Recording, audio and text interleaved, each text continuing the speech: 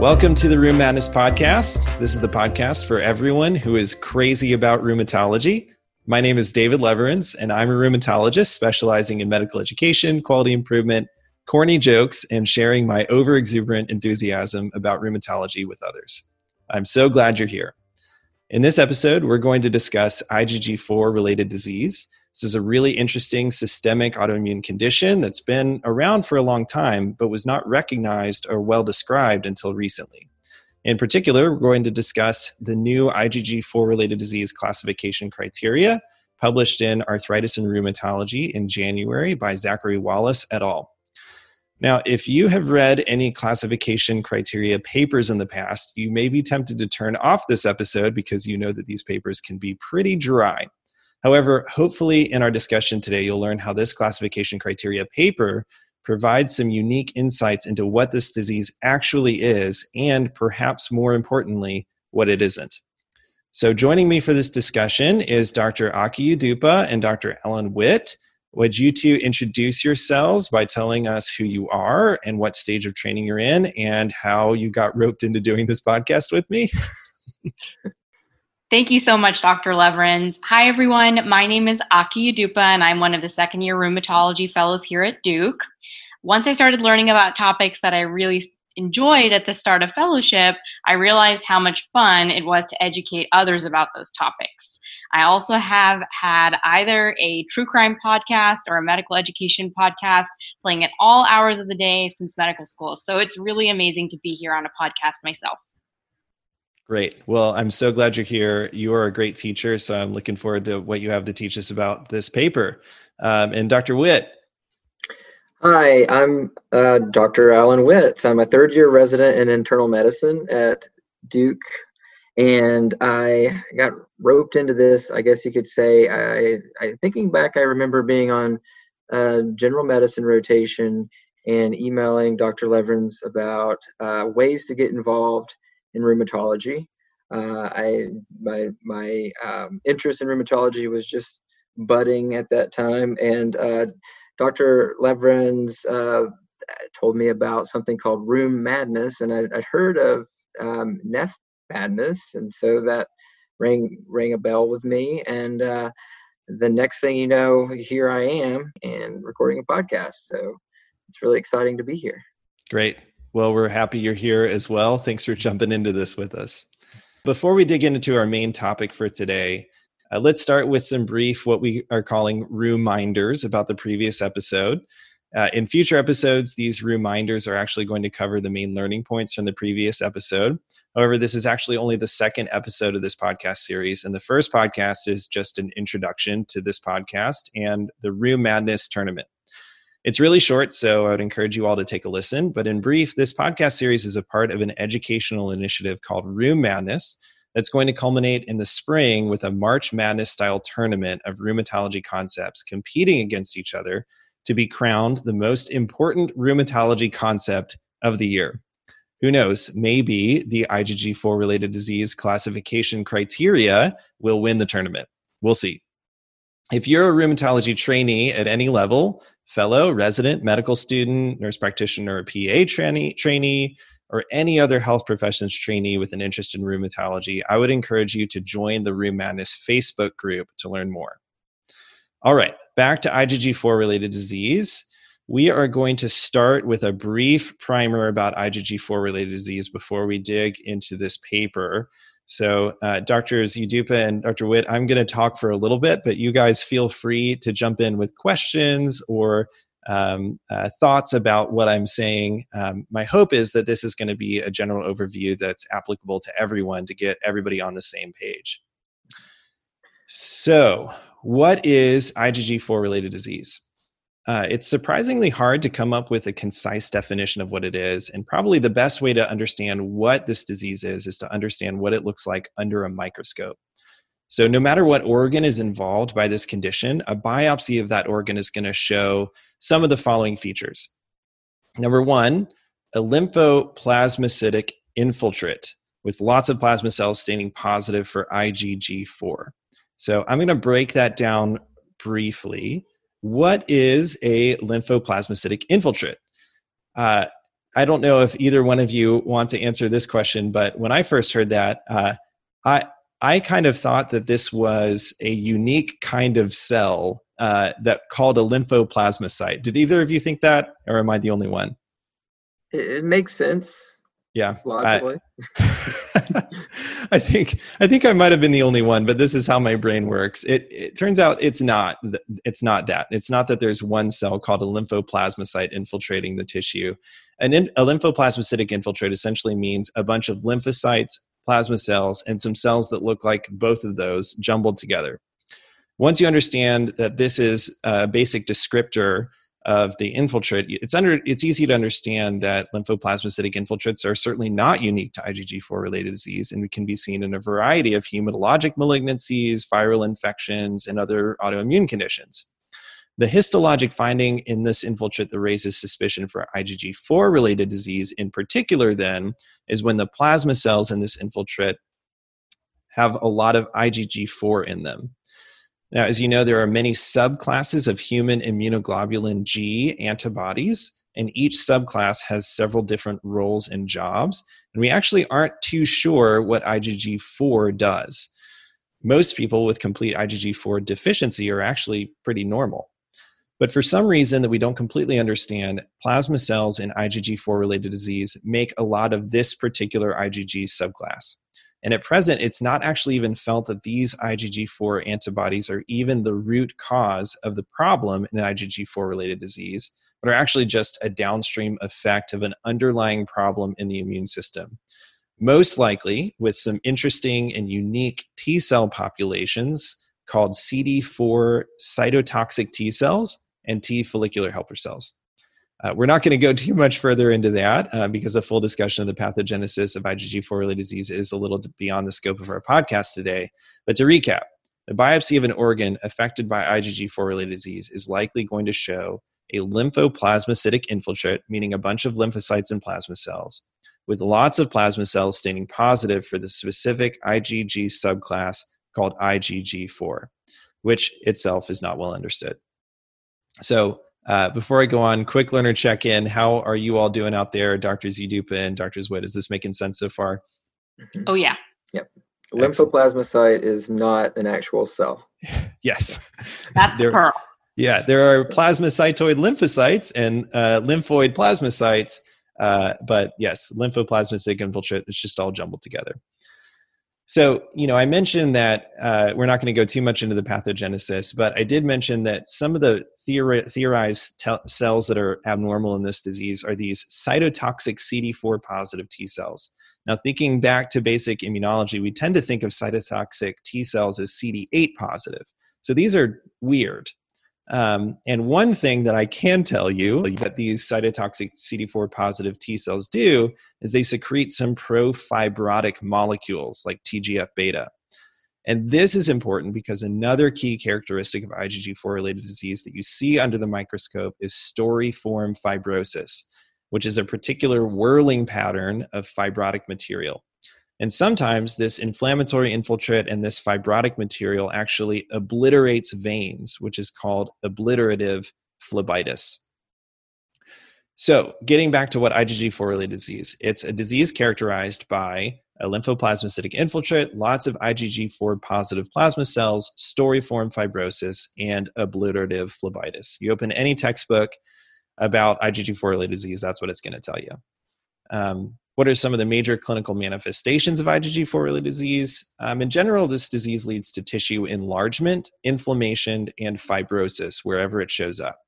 It's probably best known for causing problems with the pancreas and the hepatobiliary system. And in fact, this disease was really first recognized when serum IgG4 levels were found to be useful in recognizing a specific type of autoimmune pancreatitis known as type 1 or sclerosing pancreatitis, which is characterized on imaging as diffuse pancreatic enlargement, often like a sausage. But IgG4-related disease can also cause sclerosing cholangitis, aortitis, retroperitoneal fibrosis, enlargement of the salivary and lacrimal glands, orbital pseudotumors, thyroid disease, tubular interstitial nephritis, and so on. In a way, this disease is basically a lot like sarcoidosis. It can show up pretty much wherever it wants, and it's a great mimic of many other conditions. Now, to set up our discussion about the new classification criteria for IgG4-related disease, I should point out that there are a few critical challenges in making this diagnosis. First, I've already mentioned that the lymphoplasmacytic infiltrates are not unique to IgG4-related disease. And turns out even having a high amount of IgG4 in tissue or the bloodstream is not unique to this condition and can be seen in a variety of other conditions like Castleman's disease, sarcoidosis, other autoimmune diseases, infections, cancers, essentially all the same things that are basically always in the rheumatologic differential diagnosis. Testing IgG4 levels in the blood is particularly problematic. There's lots of things that cause elevated serum IgG4 levels. And many patients with true IgG4-related disease have normal serum IgG4 levels. So all of this highlights the very real challenges that clinicians and researchers trying to study this disease face when they're trying to decide if someone has IgG4-related disease. So there's a brief primer to get everybody on the same page. And now we're going to talk about the paper. So again, this is published in Arthritis and Rheumatology in January by Zachary Wallace et al. And we are going to start by talking a little bit about the justification for doing this paper and the methods. So Dr. Witt, could you tell me a little bit about what you learned about how and why they made this paper? Yes, I can. Thanks, Dr. Leverins. First of all, let me just, begin by saying my experience with IgG4 personally is relatively limited. But I do distinctly remember being on rheumatology consult service as a JAR and always being able to bank on, if I include IgG4 in my differential, that you could consider it because it can show up in so many different ways. With that, I would like to just take you on a brief run through the methods for this paper. And aside from not being an expert in IgG4, I'm also not an expert in methods for papers. So I've approached this from the perspective of a resident who is really appreciative of the ability to just take a deep dive into how some of these guidelines are created. First of all, I think it's really important to note who made these criteria, where did they come from. It was a combined effort between the American College of Rheumatology and the European League Against Rheumatism, EULAR. Members from these two organizations formed a steering committee, and that was comprised of individuals from North America, Europe, Asia, and the steering committee invited physicians from a range of specialties, rheumatologists, of course, but also pulmonologists, radiologists, pathologists, and they made up advisory groups that focused on like four major domains. And these four major domains are like nearly always involved in the diagnosis of IgG4-RD. They were radiologic, pathologic, serologic, and clinical. They also invited some other investigators to submit actual cases of IgG-RD that they had seen, as well as actual cases that were mimickers of the disease. And so all three of these groups, led by the steering committee, were comprised of 86 physician scientists, and they are, to this day, affectionately known as the ACC EULAR IgG4-RD Classification Criteria Working Group. And I can promise you that saying the name of the group 5 times really fast was not a criterion to be a member. I can promise you that this group effectively worked together to ultimately develop inclusion and exclusion criteria, and then validate these criteria using multiple cohorts comprised of 1,879 total patient cases. 1086 were confirmed IgG4 and 793 mimickers. So how did they do this? The first step was to get the criteria, or what they call item generation. And the steering committee, the advisory groups, they went through over 100 rounds of consensus using evidence-based arguments to present potential exclusion criteria and inclusion criteria. Exclusion criteria were basically defined as if it would lead to the termination of consideration of IgG4 as a diagnosis. After all of the deliberation, they ended up with tons of exclusion and inclusion criteria. It was way more than could ever feasibly be used. They had like 78 total criteria, 51 exclusion, and 27 inclusion. When I read this, I kind of had a flashback to intern year and like punching in items into MD Calc before rounds. I thought, there's no way I could ever get 78 items in there. Not feasible. So they needed to refine the list. And so in order to refine the list of criteria, they used a number of methods. And then once they had a manageable number of criteria, they used cases also that had been submitted along with decision science theory based adaptive software. And basically that helped them assign relative weights to each of the inclusion criteria. So once they had weighted criteria, all of these were preliminary criteria at the time. The idea was then to generate a threshold, like what score is going to, test positive. And their goal in doing this, it was based on a target of over 90% specificity and over 80% sensitivity. Because as they state in the paper, the goal of these classification criteria is for use in clinical trials. And then finally, they were ready, once they had a threshold, they had weighted criteria, they were ready to finally validate these criteria. And they did 2 validation phases. Perfect. Yeah. Thanks so much for that dive into the methods. I mean, it's an incredible description of what must have been an incredibly laborious process with massive meetings, tons of rounds of discussion, revising. But yeah, I mean, I think overall they used a lot of patients, experts from every field to go through a really well described, really strenuous methodology. Dr. Udupa, what would you like to tell us about what they ended up deciding about what is and what isn't IgG4 related disease? All right. Thank you so much, guys. Let's get into these results. So if you look at table 3, it's basically breaking down the nearly 1,900 patients that were included in this study, and then further subdivided them into a derivation cohort and the first validation cohort and the second validation cohort that was mentioned so nicely by Dr. Witt. You'll notice that most of these patients were men. They were in their 60s, so it's worth kind of knowing who your patient population is. Turns out that is the population we generally see IgG4-related disease in, as well as the mimickers of IgG4-related disease, so that makes sense.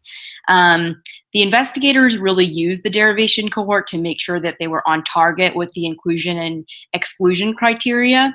They decided that the criteria that didn't clearly distinguish the IgG4-related disease from a mimicker was tossed out, and those that really distinguished the mimicker from the IgG4-related disease were kept in.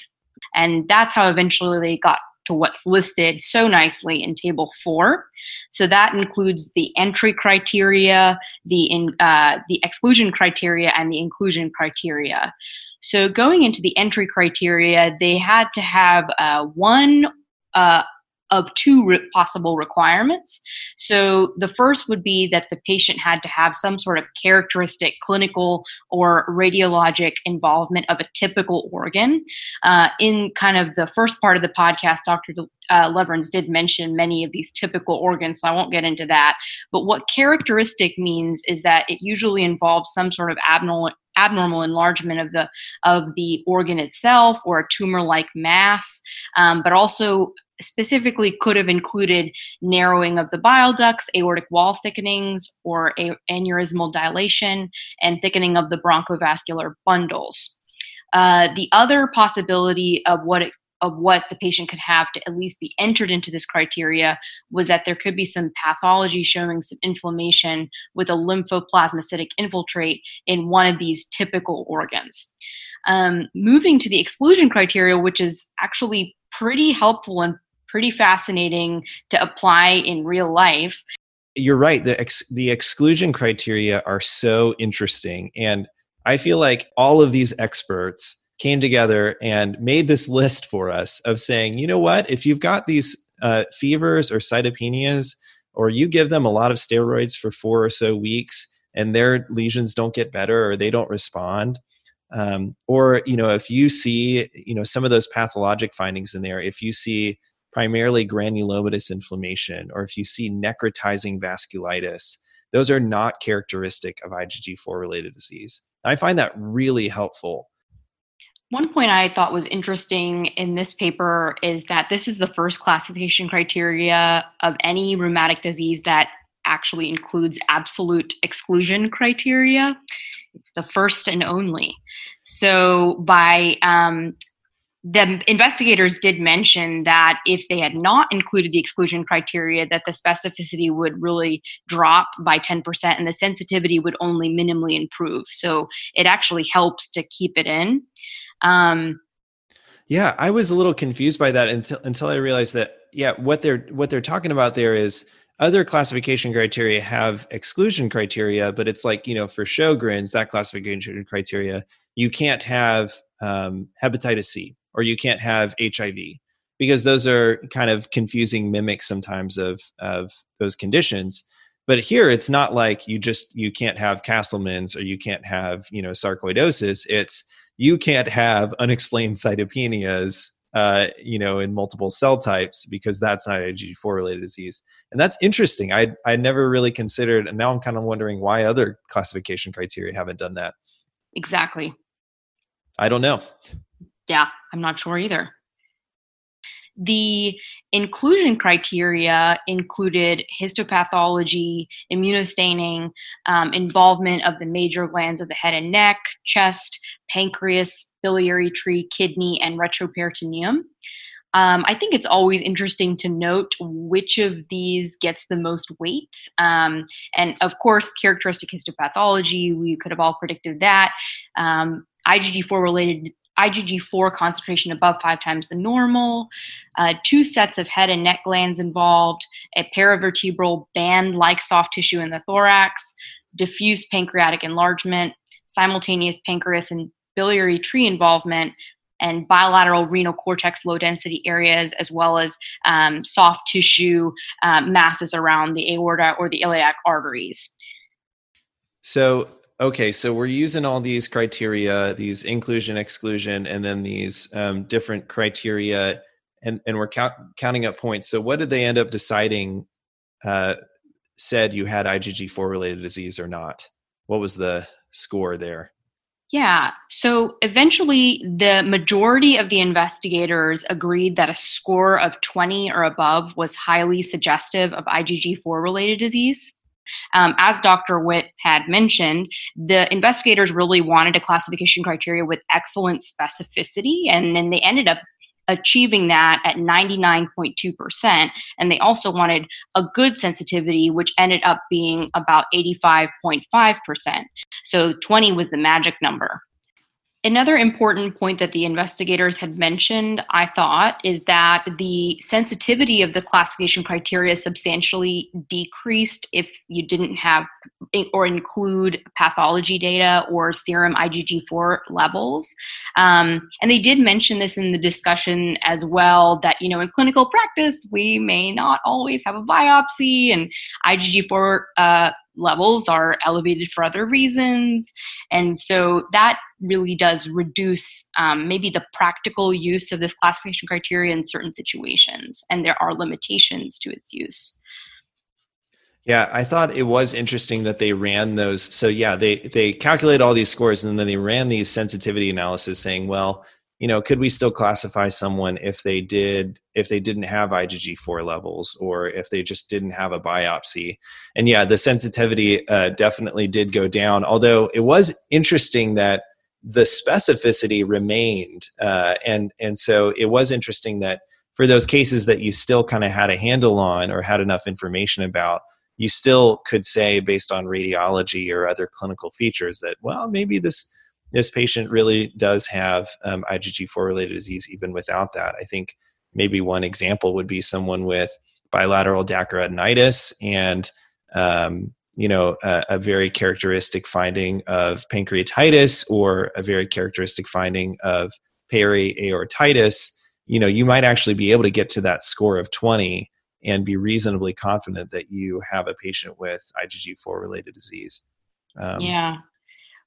What's interesting is that they did point out, I think in table 6, that the majority of the false negatives in their groups, in the first and second validation cohorts, they didn't have biopsies, and therefore they didn't have enough inclusion criteria. So that makes you nervous about how many cases are being missed without that biopsy. Yeah. Well, so this is great. So, I really want to hear from you guys, knowing all this. Okay, so we've got this classification criteria. We feel pretty confident based on their methods that they've made a good set of criteria. And we've got a little bit of a handle now on, okay, what is and what isn't IgG4 related disease based on reviewing these inclusion and exclusion criteria. So why do y'all think this is important? We've touched on it a little bit, but why do y'all think this is important for clinical practice, and what implications does it have for our practice now and in the future?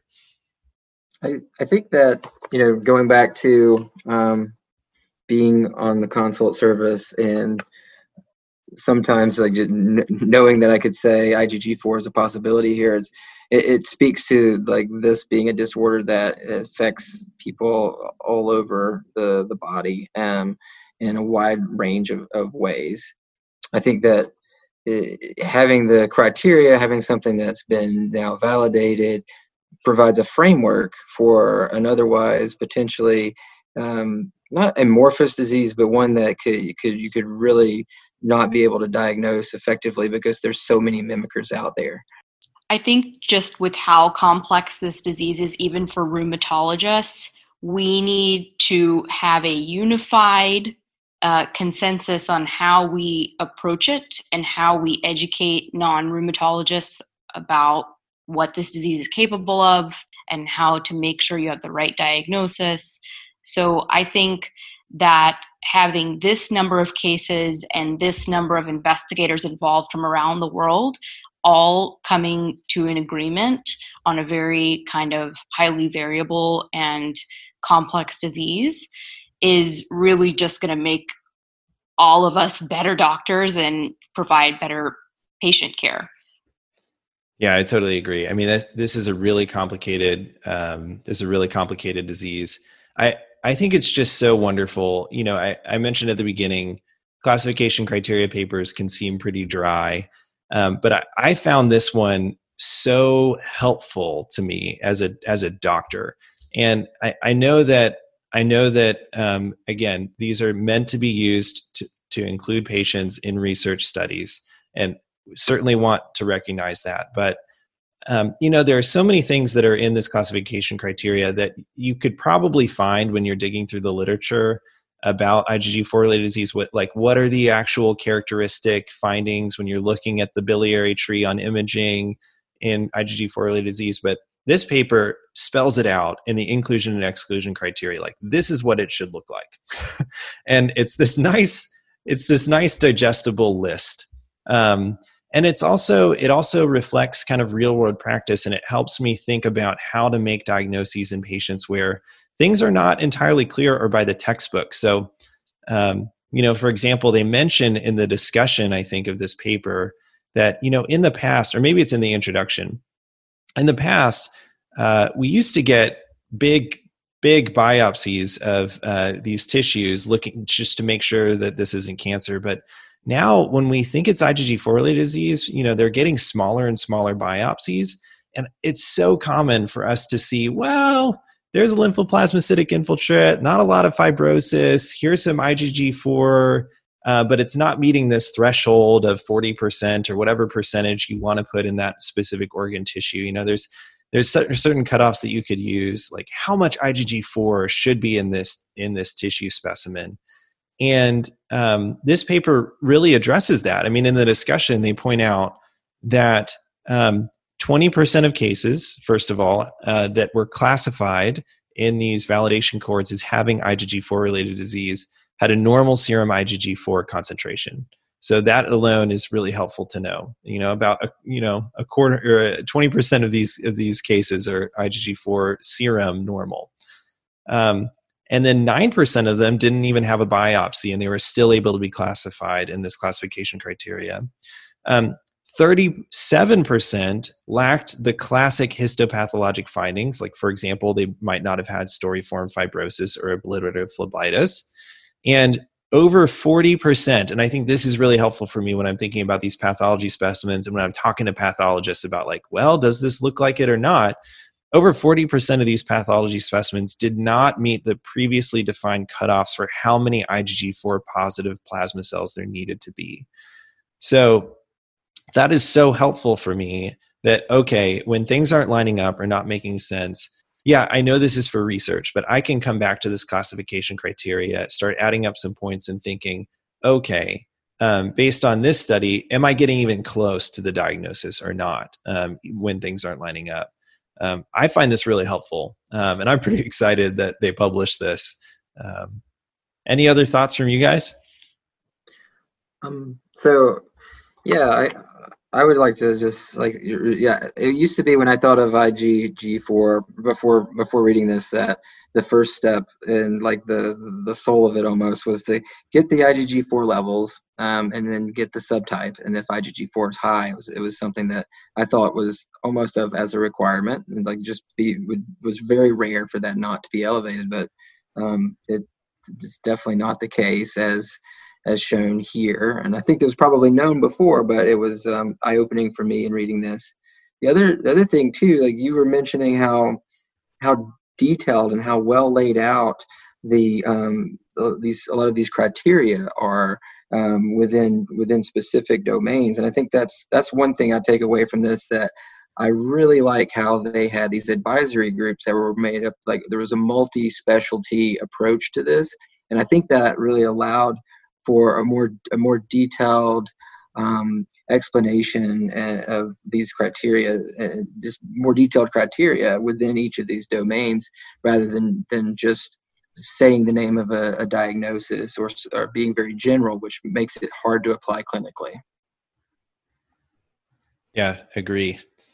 Thank you, Dr. Witt. And it's so helpful to have the perspective of a resident who, has not seen this very much, but has heard about it a lot. And we appreciate you sharing your insights about this disease after reading this paper with us. Any final thoughts, Dr. Udupa? I'm just so glad we did this, and I hope that everyone enjoys it, listening to this as much as we loved making it. Great. Well, I think that is actually going to be it for the podcast then. Thank you to Dr. Witt and Dr. Udupa for joining me on this second episode. I told them that before we did this, I had really no idea what it was going to turn into, but I'm really excited because you guys did a wonderful job, and I really enjoyed this conversation. So, if all of you out there enjoyed this podcast, please consider joining the Rheum Madness Facebook group. Just go to Facebook and search for Rheum Madness and request to join. Again, this is a Facebook group for rheumatology trainees of any type who are crazy about rheumatology. We'd love to hear your thoughts about what we should do for future episodes. And if there's any trainees out there who are interested in medical education and would want to be on this podcast, please message me, email me. It's david.leverenz, L-E-V as in Victor, E-R-E-N-Z as in zebra, @duke.edu. And let me know of your interest. And we want all kinds of learners to be on here discussing really interesting rheumatology topics. So that is it. Thank you guys, and see you later.